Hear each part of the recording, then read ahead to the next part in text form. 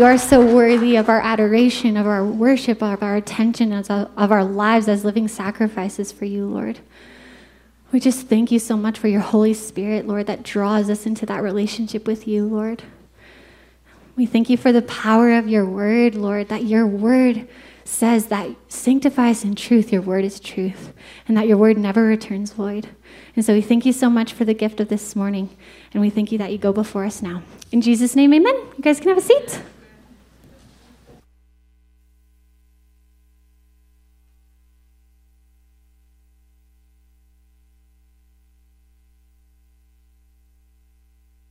And I didn't have to turn it on, and so I just made an assumption. We all know that that's not a good idea. All right, good morning. My name is Amy. If we haven't met, I am part of the team here at Sierra Bible. I want to welcome you. If you are new here, I want to welcome you again. And if you are new and you have a junior high student, just so you know, in case you don't, junior high does meet during second service, and that's actually next door. You can actually go outside down the ramp, and junior high does meet there. You are also welcome to stay here. As well as children's church, that's also next door. We have a family room over here in this corner. It's for families. And we have a cry room. Hey, guys, that's normally not open. It's kind of, yeah, hi. Okay, all right. So all of that is over there. I want to say hello. And if you, one more time, if you are new, we have a gift for you in the back. When I say back, I mean outside in the foyer. So you are welcome to grab that now, or you can wait till after the service. That's fine, too. I also, before Pastor Jesse comes up and we get into Haggai, I just want to let you know about a couple things going on here. The first one is bingo. If you haven't heard, we have bingo in a couple of weeks, all right? So very, very important. This event is for all, and it's next, well, I don't know. It's in a couple weeks, April 1st. So we are having bingo in a couple weeks, and we also are having, I wrote it down. Nope, that was it for the events, okay? So, bingo. All right, so moving on. If you have noticed, there's clothing outside and other items. We are not having a sale. They are our lost and found, and they have been around for a while. And I would like them to be found and taken home and never brought back here. So we have lots of clothing. There's actually a lot of Bibles out there, and of course, our little coffee mugs that everyone carries around. And so I encourage you to look through it. If you feel like you left something here at some point, we are trying to cleanse the area and the church and prep for Easter and all that. And if you see something you like, you may also take it. I'm giving you permission because it's been around, so lots of the stuff has been around. People have had the opportunity to come back. If they haven't taken the opportunity, they're not coming back. It's too late. All right, so that lost and found is out there for you. Also, speaking of tumblers or coffee mugs, you may have noticed that we have Sierra Bible tumblers in the front. They are for sale. And I just wanted to point them out.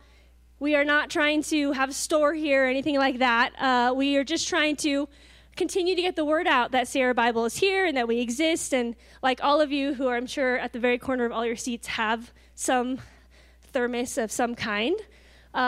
You carry that around because you like it and because you like where you got it, whether that's coffee bar or drink coffee, do stuff, or hydro flask, and you're basically communicating to everywhere you go that I like this place. And so we want you to do that too with Sierra Bible, and that's really what they're for, to remind people that we are a part of the community and that we are here.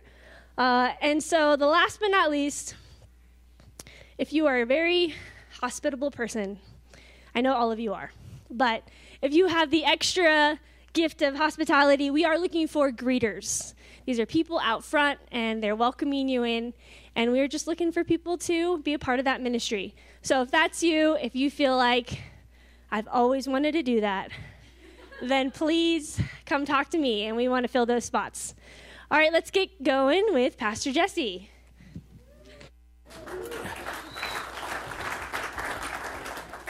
I saw Pastor Wayne trying on some clothes out there after the first service.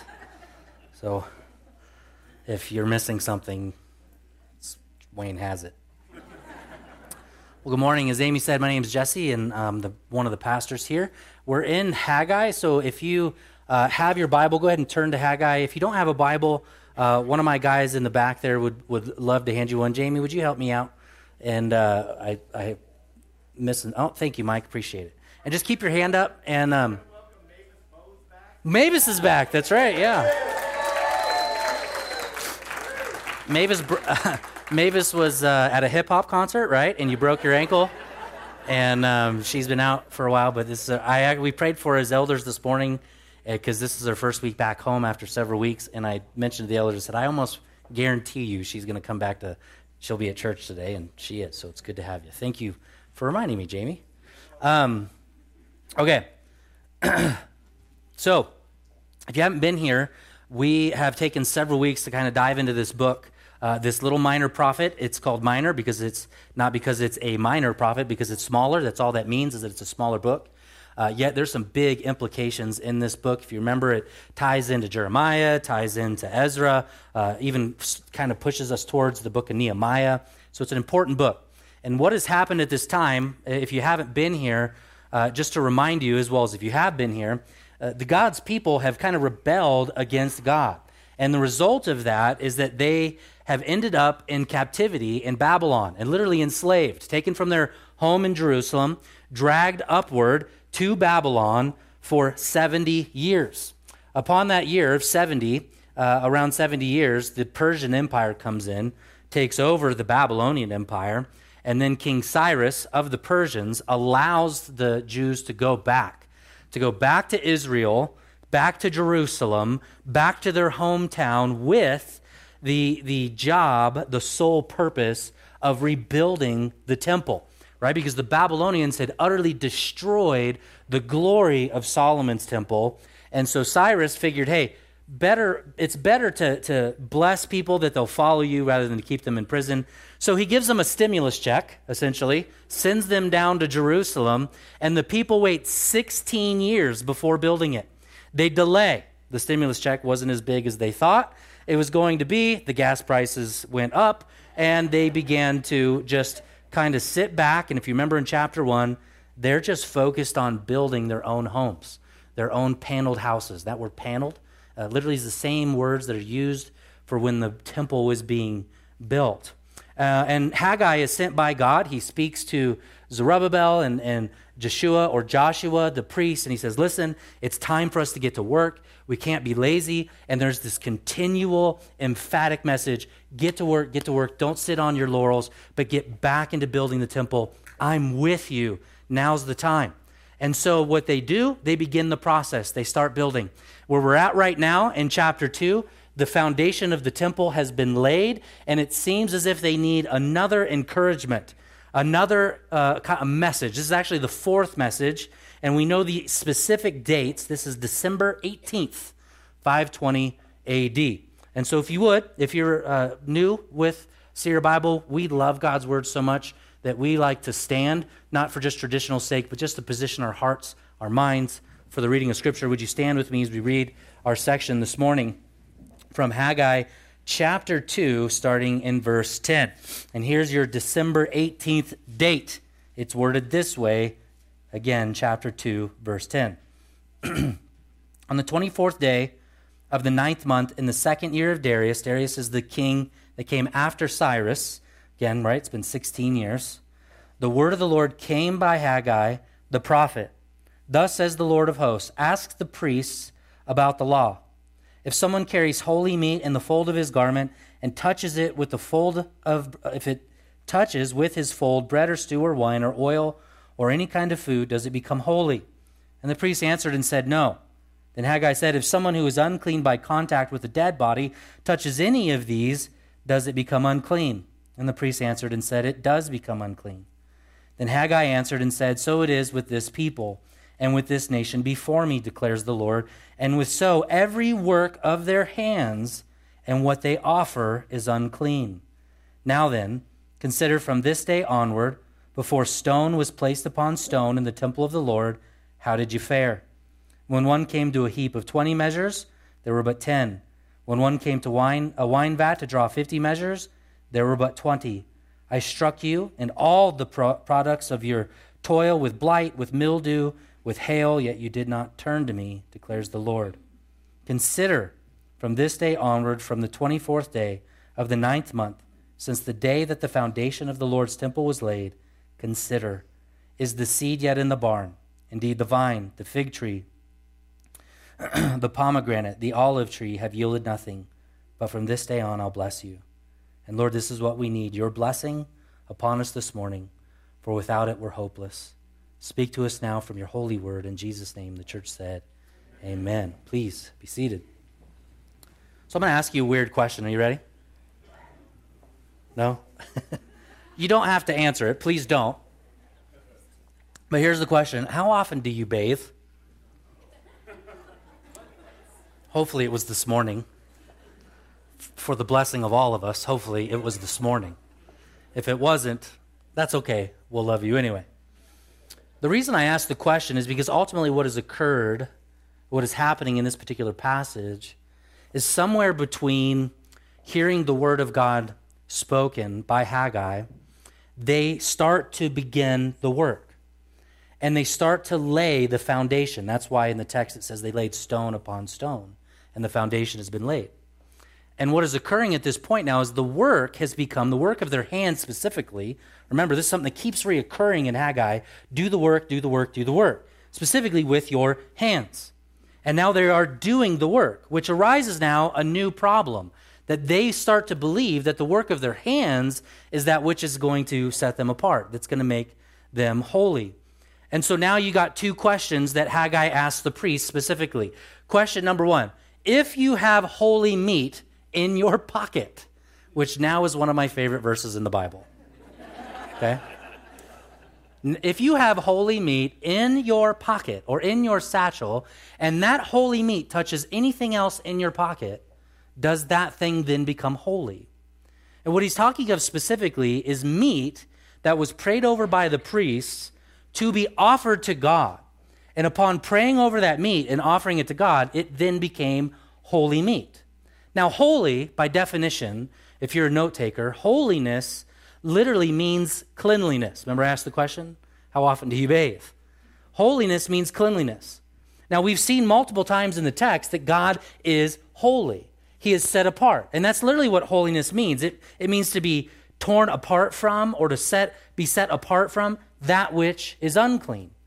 Another way to put it is holiness is healthiness. Or holiness is happiness. Psalm 16:11 literally states that in his holy presence there is fullness of joy, and at your right hand there are pleasures forevermore. So this idea of being set apart is being mentioned in this text. And he's saying, okay, if you have this holy meat, you have this holy thing, and this holy thing touches other things, does it become holy? And the answer is an emphatic no. The priests say absolutely not. That's not the case. And then Haggai goes back and he starts talking about the Levitical law. And he says, okay, now on the other hand, if you touch a dead thing and then you touch something else, is it unclean? And the answer is yes. And what he's stating in this particular passage is holiness spreads differently than unholiness. Cleanliness spreads differently than uncleanliness. When Allie and I purchased our house in Sierra Meadows, the previous owners decided to paint the house in all white. And not only all white, but a matte type of finish white. And if you know anything about paint, which I didn't totally know this until after owning the house, that particular kind of white paint attracts dirt incredibly fast, very rapidly. And it wasn't long before living in the house in our stairwell that you could literally see where the kids rubbed their hands as they walked up the stairs and down the stairs. And no matter how much I prayed, no matter how much we told our kids to bathe, if they bathed and then they took their hands on the wall, did the wall become clean? No, that's essentially what he's saying.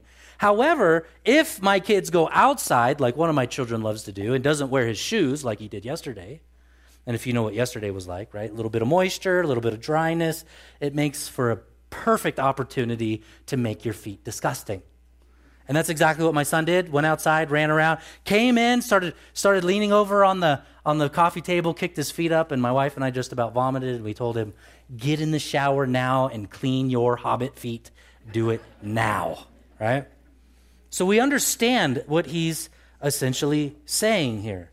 This reality that one cannot become clean unless one has actually been clean, but that one who is clean cannot make something else unclean.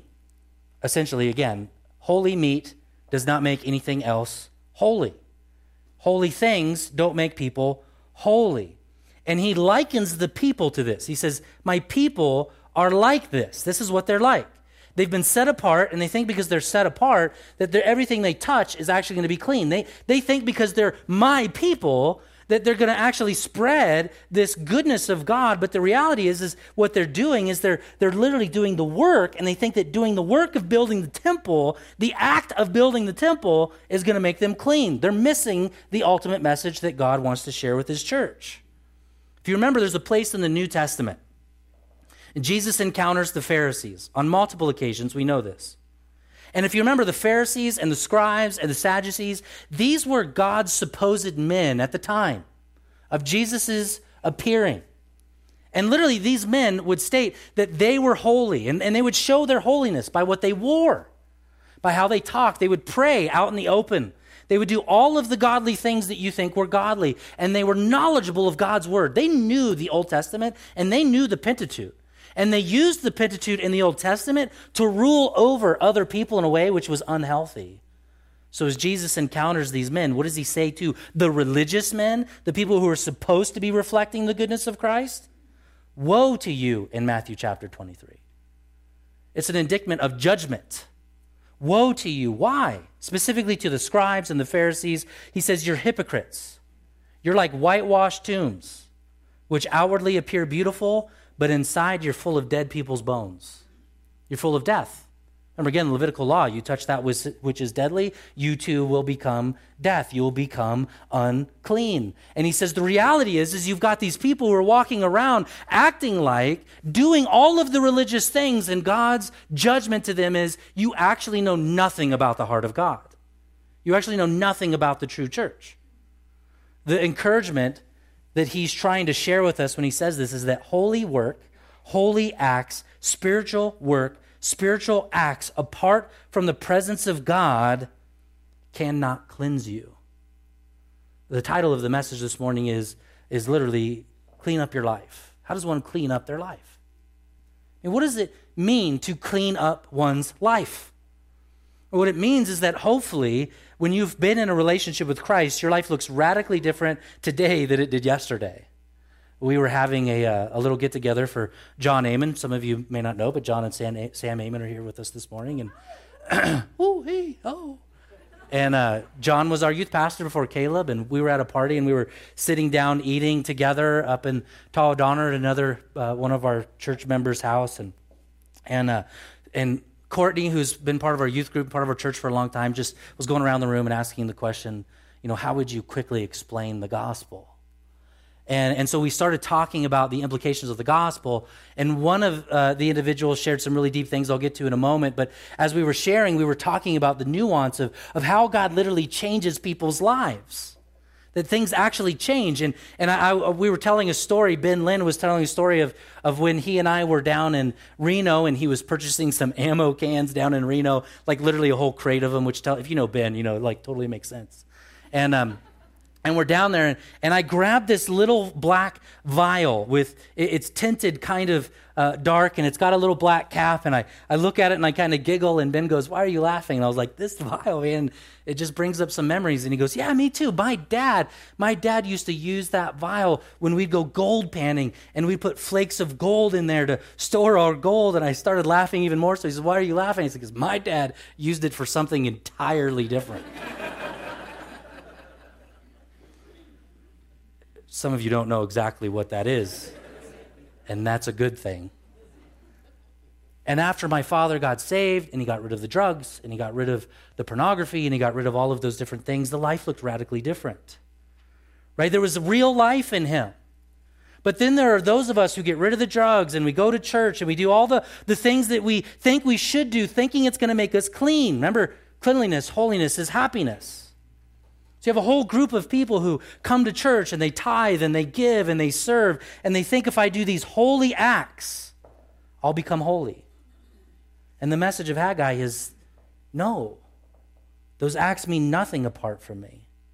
In fact, even in the Old Testament, it's reminded to us multiple times that God cares more about the heart than the actual acts, the actual work of the hands. Again, the people think if I work with my hands, if I do these holy things, I'll be holy. This is what God's saying to us, that we can get relationship back with God if I just do the right things. And so in Samuel, it said that Samuel, the Lord delights in has the Lord as great a delight in burnt offerings. I hate it when I stutter like that. Me and Moses have a couple things in common here. Has the Lord as great delight in burnt offerings and sacrifices as in obeying the voice of the Lord. Behold, to obey is better than sacrifice. Now he's making a connection of the heart, between the heart and the action of sacrifice itself. Hosea, which is another great book to study if you ever have time on your own. I desire steadfast love, he says, and not sacrifice. Knowledge of God rather than burnt offerings. He's essentially saying he cares about the heart more than the work of the hands. So the people are to do the work. They're to build the temple. That's important work. It needs to be done. But if they think that that's somehow going to usher in God's presence and make them holy and make them happy, they're wrong.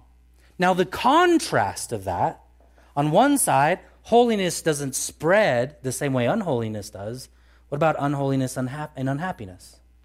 Well, chapter 2, verses 10 through 14 share with us that sin is contagious and defilement spreads in a way that holiness does not. Here's one way to say it. It's easier to fall into sin than it is to fall into righteousness. It's easier to fall into sin than to fall into unrighteousness. Now, by the get-go, we have to state one of the most unpopular messages of the Bible that really no one of the secular age wants to deal with or confess that is true. And that is that all of us from birth are stained and unclean by Adam's sin. You don't need to do anything to fall into sin. David himself said that my mother conceived me in iniquity. What this means is, unless you have been born again of Christ, you've only been born of the flesh. And if you've only been born of the flesh, then you walk in your flesh. You walk in your sin and in your defilement. And the message of Haggai is, whatever you touch, whatever you do, keeps getting dirty, and it keeps spreading, and it keeps spreading, and it keeps spreading. Right? Jeremiah 17:9 says this about the heart, that it's deceitful and it's wicked above all things. It's desperately sick, and no one can understand it. And some of you don't think that that's very popular, but I just would encourage you to try an experiment. I'm speaking hypothetically. Please don't do this. But if you take 2 2-year-olds and you put them in one crib with one toy, what do you think they're going to do? Now, I actually asked this question to someone one time, and they said, oh, they'd share. And I said, you don't have kids, do you? Right? It's inevitable. You put 2 children in there, you don't have to teach them anything. One of them will take the toy, and it will not share. He will not share it. She will not share it. And not only will he not share it, at some point, I almost guarantee, one child will end up hitting the other child with said toy. Anyone who's ever had children knows you never had to teach your kids how to lie. No one ever educates their kids in that. No one ever educates their kids in how to be selfish or to have a bad attitude or how not to share. That is a natural result of our uncleanliness that we have received because of the sin of Adam. It spreads, and wherever you go, whatever you do, without Christ's intervention, it just keeps spreading and spreading and spreading. A few verses by way of reminder of this, Galatians chapter 5. If you remember the book, in Galatians, literally the people in Galatia, they'd received the gospel, the simplicity of it. I'm saved by grace alone and faith alone and Jesus alone. And then all of a sudden these guys came into the church and they began to teach in order to be clean, in order to be really saved. It wasn't sufficient to be saved by grace alone, God's goodness, But you had to start doing other things, circumcision and some of the other Jewish traditions.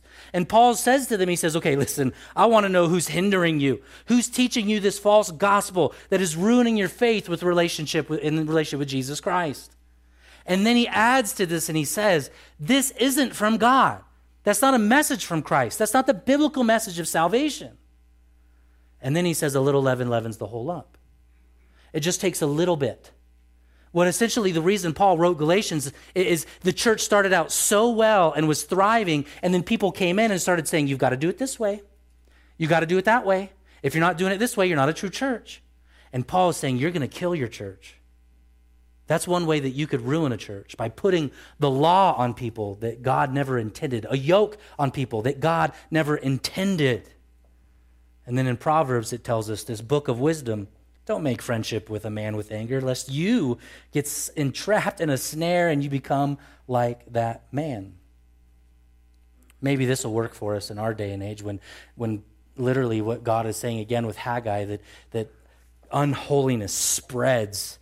God's message here to some degree, as unpopular as it has been for many of us, you need a little bit of social distancing from that which is unrighteous.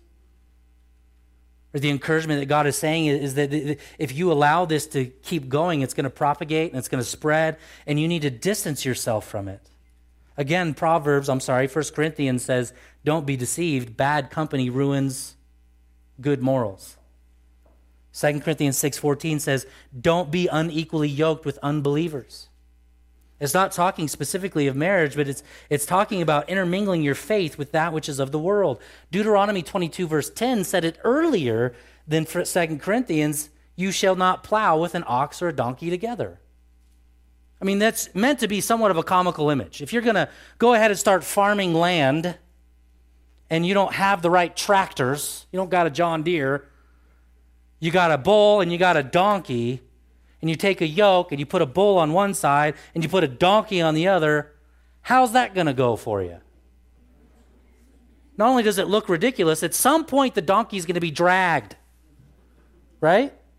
And this is what God is saying. He's saying, listen, if you yoke yourself with these things, if you allow yourself to intermingle with that which is sinful, there may be consequences to this. And there are. Look at verse 16.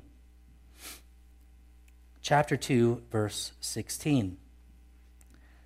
He asks the question, because of the fact that they're trying to make themselves right and holy, he now asks this question, how did you fare? When one came to a heap of 20 measures, there were 10. When one came to a wine vat, there were 50, and when there were only 20. So let's just stop there for verse 16. Does this sound familiar for those of you who've been here for a few weeks? Remember in chapter 1? You ate, but you were not filled. You drank, but you were still thirsty. You tried to save money, and it fell through that which would seem like were holes in your money bag.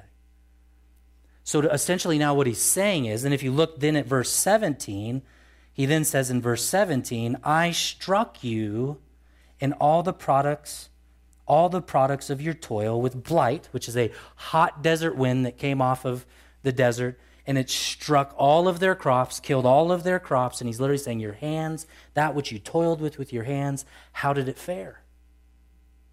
Essentially now what he's saying is, you've tried to do this on your own. You're trying to build a temple on your own. You've tried to walk with me on your own. You're trying to do all the things that are related to faith on your own, and now the question is, how has that worked out for you?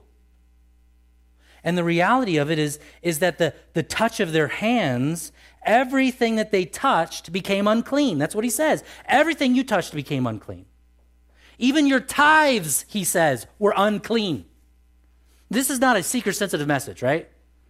You'll hear oftentimes, especially from pastors on TV, if you just tune in and you allow me to pray for you, that they always talk like that. If you just send us your money, the Lord will bless you and he'll help out your family, but you got to give to the good Lord. It's the opposite of what he's saying. He's saying, if your heart is not a cheerful giver, if you're not giving to the Lord because you care about God and you care that the message would be propagated, if you don't care, don't give. Like, this is not a great message to preach. The tithes and offerings are going to be a little lower this morning. Don't give unless you know that it's to the Lord. But if you're giving, he's saying, if you're giving to try to get blessings from God, you don't get the gospel. If you're serving because you're trying to get something from God, you don't get the gospel. That's not something that most people want to preach, but that we can't manipulate you. This is what God says. And if I'm a loving, caring pastor and shepherd of your souls, I have to preach these things.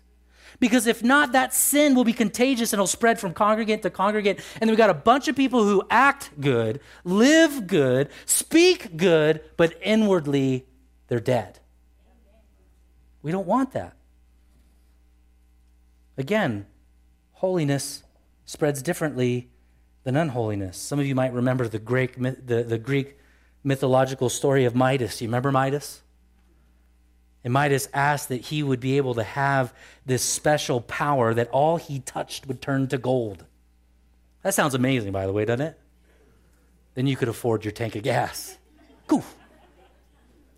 I saw one guy, he literally spilled some gas on the ground and he began to wipe it up and try to stick it into his tank. I think he was just trying to be funny. I don't think he was serious.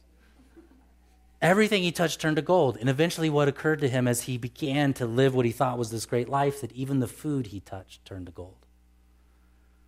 And he then asked to unreceive that gift, and he had to go wash in a river that he would no longer have that particular gift.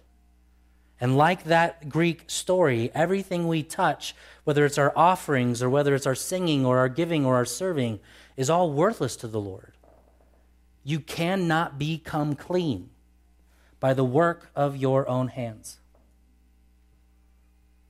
And he tells them there's lack of fruit.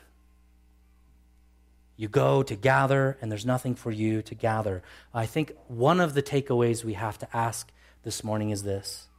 Are there things in your life that seem hard and unfruitful and difficult? And is it possible that God is using those things to bring you back to himself? Now, I know that's not everything, right? Proverbs tells us that it rains on the righteous and the unrighteous. Sometimes bad things happen to us because we live in a fallen world, amen? I mean, sometimes that's it. But sometimes we have to do an inventory, which is again, in the text, he says it again. If you've been here for a few weeks, you've heard this word over and over again. Consider your ways. Give careful thought to your life. He's now saying you got to do an inventory. What needs to change? What sins do you need to get rid of? Because here's ultimately, even in the church, what we're guilty of. We want solutions to our pain and suffering. All of us do. No one likes pain and suffering. We want solutions to our pain and suffering, but rarely do we want solutions for the sin that causes that pain and suffering. I don't want to feel depressed anymore. Stop getting drunk. Well, I don't want to feel so anxious anymore. Start praying. Well, right, we have to get to a point where God's saying, listen, if you really want to make things right, do the inventory, and then the commandment, which is here in the text, return. There's an invitation here. Return to the Lord. Return to me. Hosea chapter 5. Do I have it on 6 here? Someone might have to look this up. I have it in my notes I have it. I don't know why I said 5. It's chapter 6. Hosea chapter 6, verse 1. Come, let us return to the Lord. And then look at what he says in the text. For he's torn us apart, but he'll heal us. He's wounded us, but he'll bind up our wounds. He'll revive us after 2 days. Oh, here's the gospel. And on the 3rd day, he'll rise us up so we can live where? In his presence. Let us then strive to know the Lord.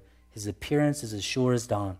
Just as Haggai is telling us, there's another advent coming. God is coming back, and he will come to us like rain, like spring showers that water the land. So let me ask the question, when was the last time you bathed? When was the last time you washed yourself in Christ? When was the last time you realized and recognized that no matter how much you come to church, you can't make things right with God? Right? God's not saying they shouldn't do the work, because we should do the work. There is work to be done. We've talked about this the last few weeks as well. Don't grow weary in doing good. Do the work of an evangelist. We have work to do because God is worthy of that work, and he's worthy of that worship because that's ultimately what true work is. It's worship. It's the motive behind the work. Now, what's beautiful here is we know the people have repented, right? They've seen, they've heard. This is one of the primary messages of Haggai is to hear the word of God, to consider your ways, and then to repent of any action that is not holy, to get rid of anything that is unholy in your life so that it doesn't spread, so there's no contagion in your house, right? Just like we were for several months just sanitizing everything until they said, well, that doesn't do anything. And now we all have 2 years worth of sanitizer and a lot of toilet paper. So because they've done this, look now at what God says.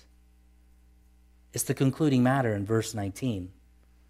Right, this is harvest time. Remember last week we talked about that what's literally happening in this season is the harvest of feasts.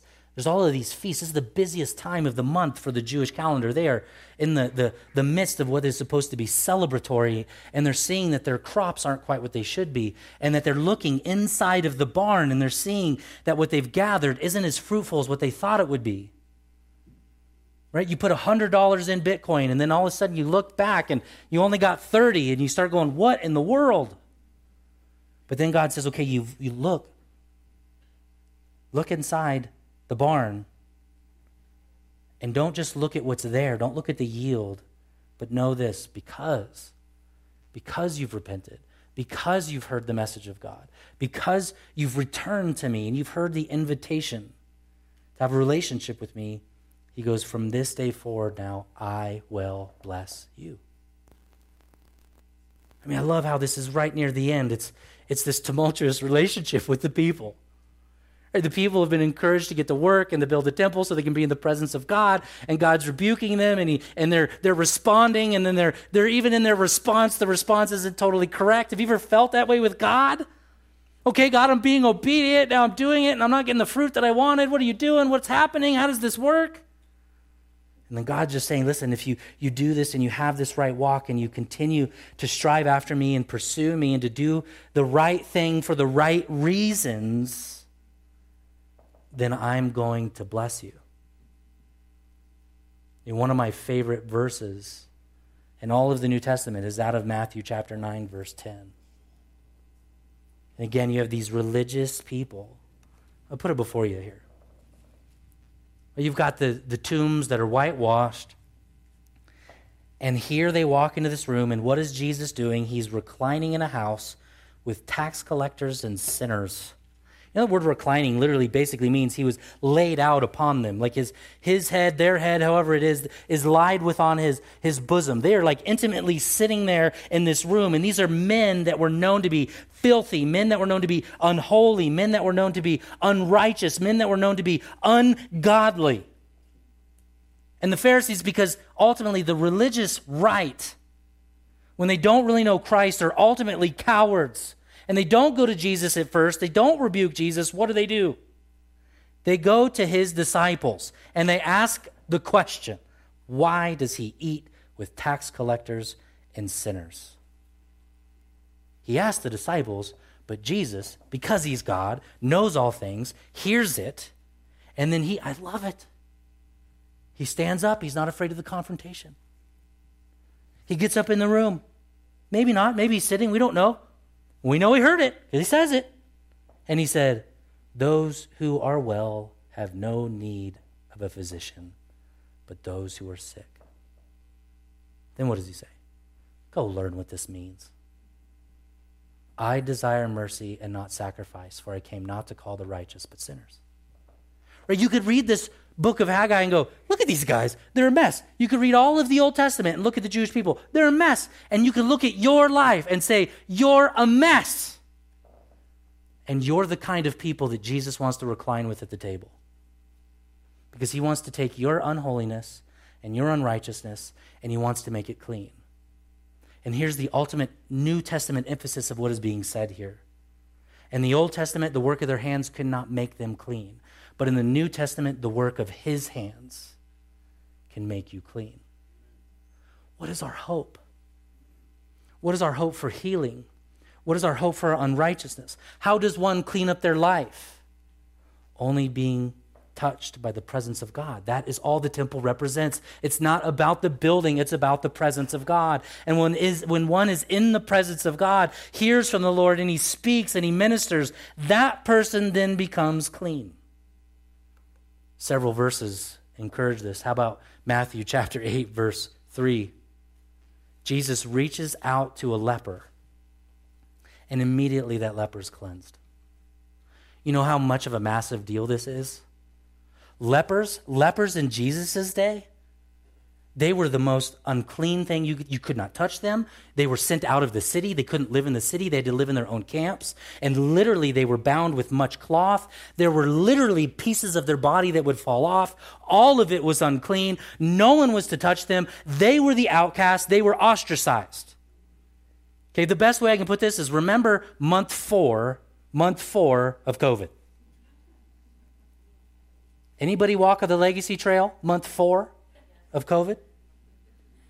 Right, I used to do walks every single morning. I'd be walking on the trail, and sure enough, someone would see me 50 yards away.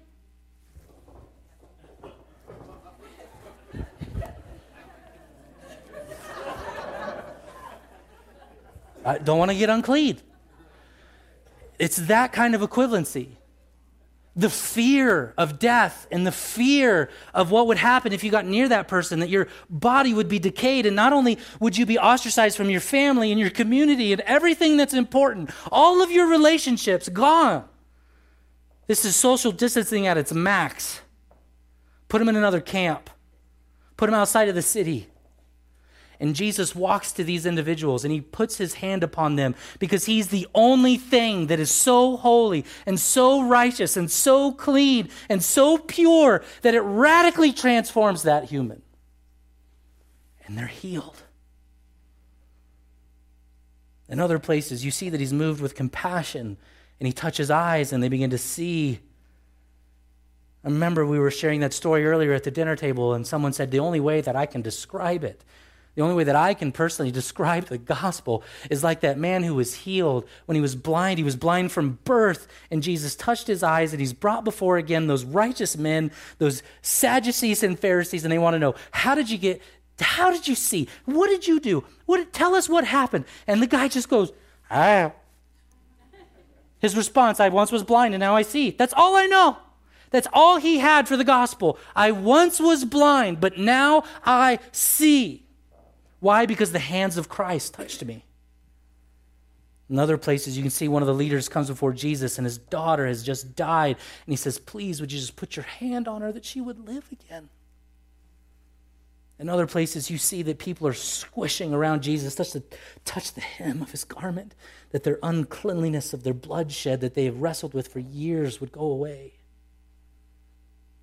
In other places, you would see in chapter 10, verse 16 of Mark, that Jesus would bring these little children into his arms and he would touch them and he would hold them and he would squeeze them and he would say, how dare any of you ever keep children from coming to me? Jesus was all about the embrace and all about the touch and all about the work of his hands. Jesus has the ability, he's the only one who has the ability to make you clean. It is not your hands. It is not your work. It is not your giving. It is nothing other than the work of Christ. We see this in other places. In John chapter 11, Jesus literally says, I'm the resurrection and the life. If you touch a dead body, you too will die. Again, you remember Jesus comes to the grave of a man by the name of Lazarus. Do you remember? And even Lazarus' own sisters, he's about to go into the grave, and Lazarus' sisters say, Lord, he stinketh by now. That's the King James version of what has occurred after several days of death. Lord, don't go in there. He stinketh. And what does Jesus do? Through the power of his holiness and his righteousness, he speaks, and he tells Lazarus to come out, to unwrap his clothes of death off of him, that he would then have new life. See, even this morning, Jesus has the ability through the weakness of my hands, through the weakness of my study, and the weakness of my preparation, and the weakness of who I am as a human being, to take my weakness, to unwrap grave clothes from around you. And this morning, he would call some of you out. He would give you that invitation. Come out of the grave and be unwrapped from the uncleanliness that has marked your life and be clothed anew because of the work of Jesus Christ. Be bathed in his bloodshed and forgiven for eternity. For he is the resurrection and the life. Maybe some of you remember after John 11 and John 20, Jesus then breathes upon his disciples and he gives them the Holy Spirit. This is the power of God. How does this happen? It happens by the death of Jesus on the cross. The work of his hands, they're nailed to the tree. His feet are nailed to the tree. And in that process, 2 Corinthians chapter 5 tells us exactly what happened when Christ, the Holy One without sin, was nailed to that tree. For our sake, it says, he made him to be sin who knew no sin, that in him we might become the righteousness of God. This is what we call the doctrine of imputation. Literally what he is stating is that on that cross, Jesus became your defilement. Jesus became your sin. He took all of your guilt, all of your shame, all of your misdeeds, all of the things you have ever done, all of the things that you are doing, and all of the things that you will do, and he has covered himself in unrighteousness, that he would cover you in righteousness. That, my friends, is the gospel. Not that I can do anything in and of myself. And to think and to see my Savior dying there, blanketed in all my misdeeds, in all of my negative thoughts, in all of my hatred, in all of my lust, he has clothed himself in that, so I can be clothed and seen by God as holy, pure, and unstained. My friends, do you see yourself through the eyes of Christ?